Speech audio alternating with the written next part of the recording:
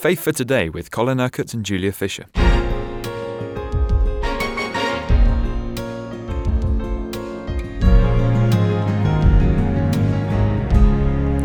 We're seeing, as we're going through the stories in the Acts of the Apostles, that it was quite a rollercoaster ride, the life of the early church. Yesterday we were talking about Ananias and Sapphira. They misled people and they paid a high price. They both died. You were talking about deception and just how serious a sin that is in the church.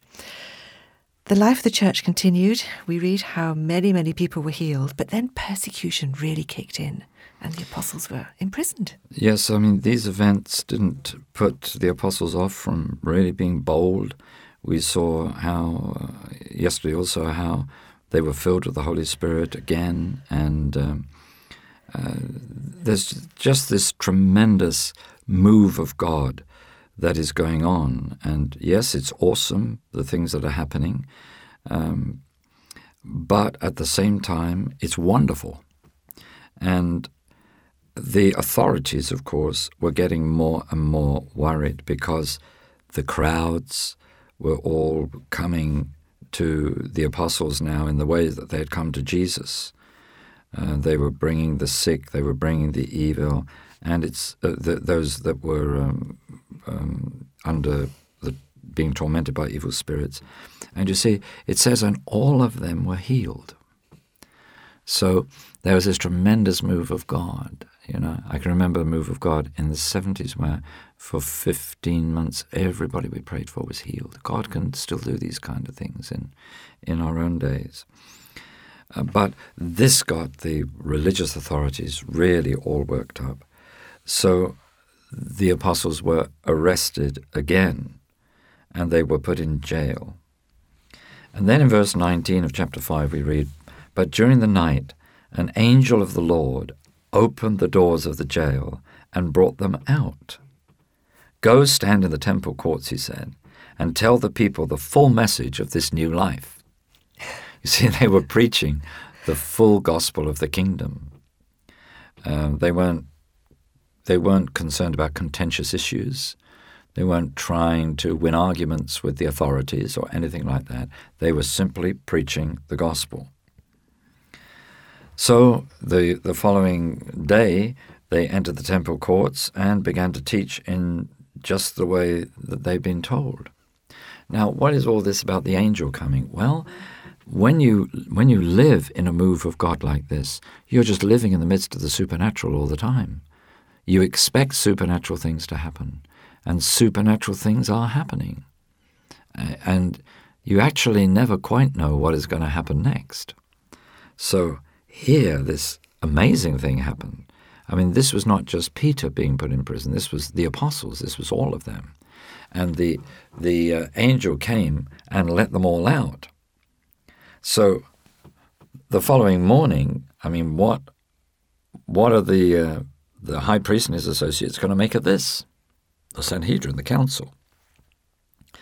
Well,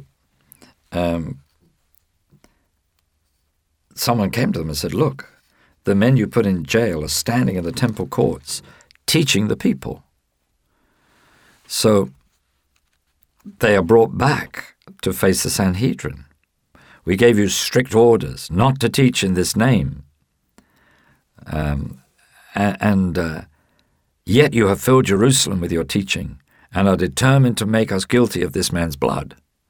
See, they didn't want to face that they were responsible for the crucifixion. They felt very threatened, didn't they? Absolutely. So Peter and the other apostles replied, "We must obey God rather than men. The God of our fathers raised Jesus from the dead, whom you killed by hanging him on a tree. God exalted him to his own right hand as Prince and Savior, that he might give repentance and forgiveness of sins to Israel. We are witnesses of these things, and so is the Holy Spirit, whom God has given to those who obey him." Now, let me make it very clear that the purpose of the apostles was not to just blame the Jewish leaders for the death of Jesus. What they were concerned about was that these men would become believers, that they would acknowledge that they were wrong in condemning Jesus, because all these events that were taking place in Jerusalem now were evidence that Jesus is the Messiah, that he has risen from the dead, that his Spirit is now at work in the city, not just in the one man, the Lord Christ, but in all those who believe in him. So when they heard this, they were furious and wanted to put them to death. And then Gamaliel says, well, wait a minute, we better be careful. If this is of God, we better not go against God. If it's of men, it will come to nothing. And he says, but if it is from God, you will not be able to stop these men. You will only find yourselves fighting against God. And fortunately, they listened to Gamaliel.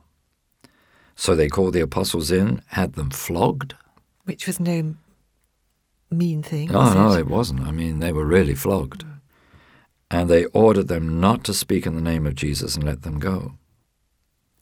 Now, what was the apostles' reaction to being flogged? Was it, Lord, we did this for you. Lord, we obeyed you.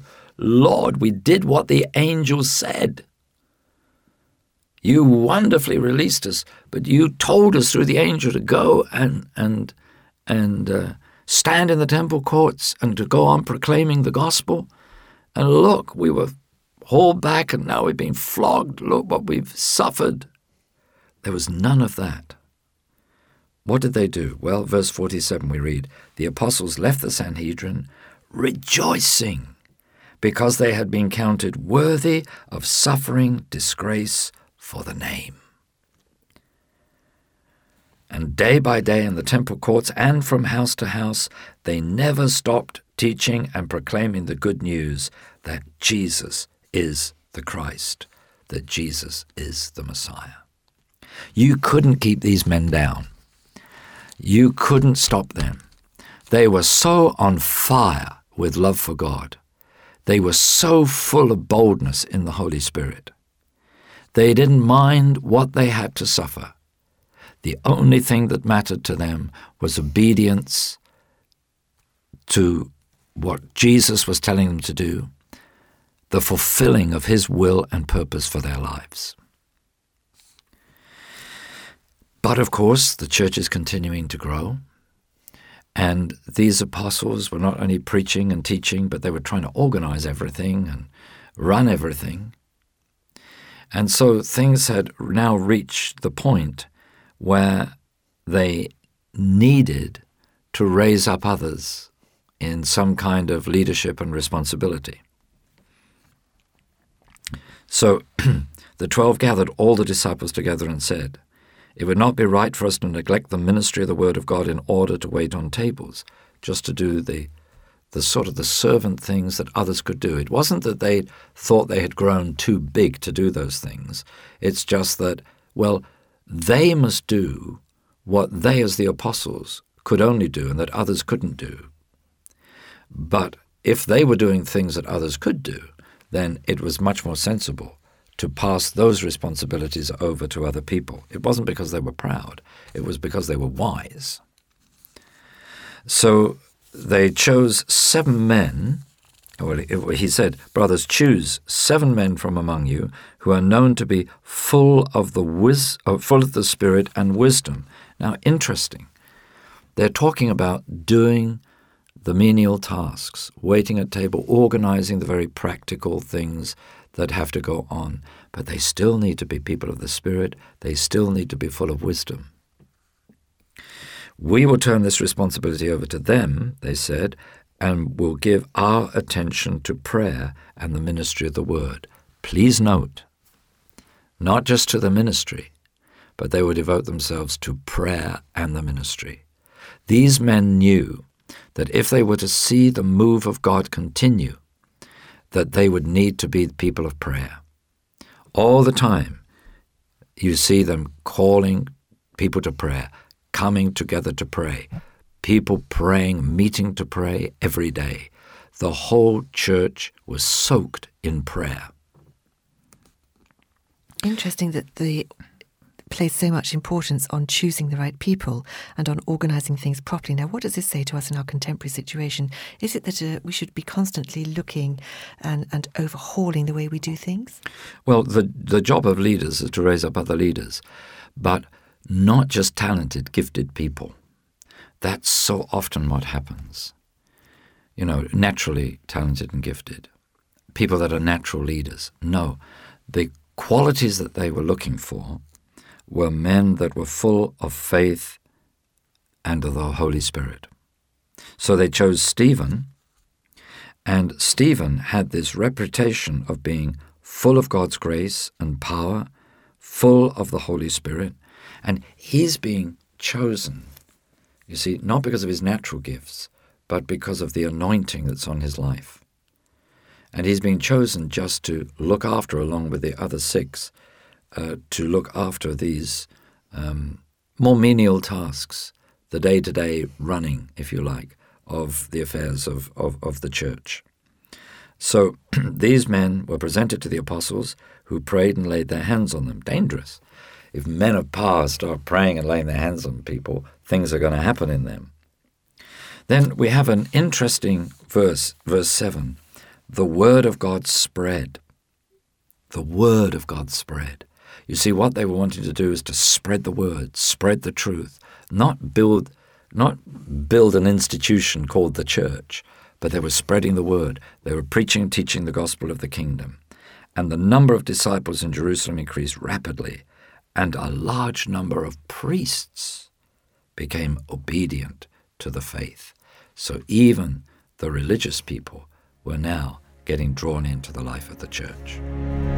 You've been listening to Faith for Today, presented by Julia Fisher. This program is sponsored by Kingdom Faith. For further information, visit our website, kingdomfaith.com.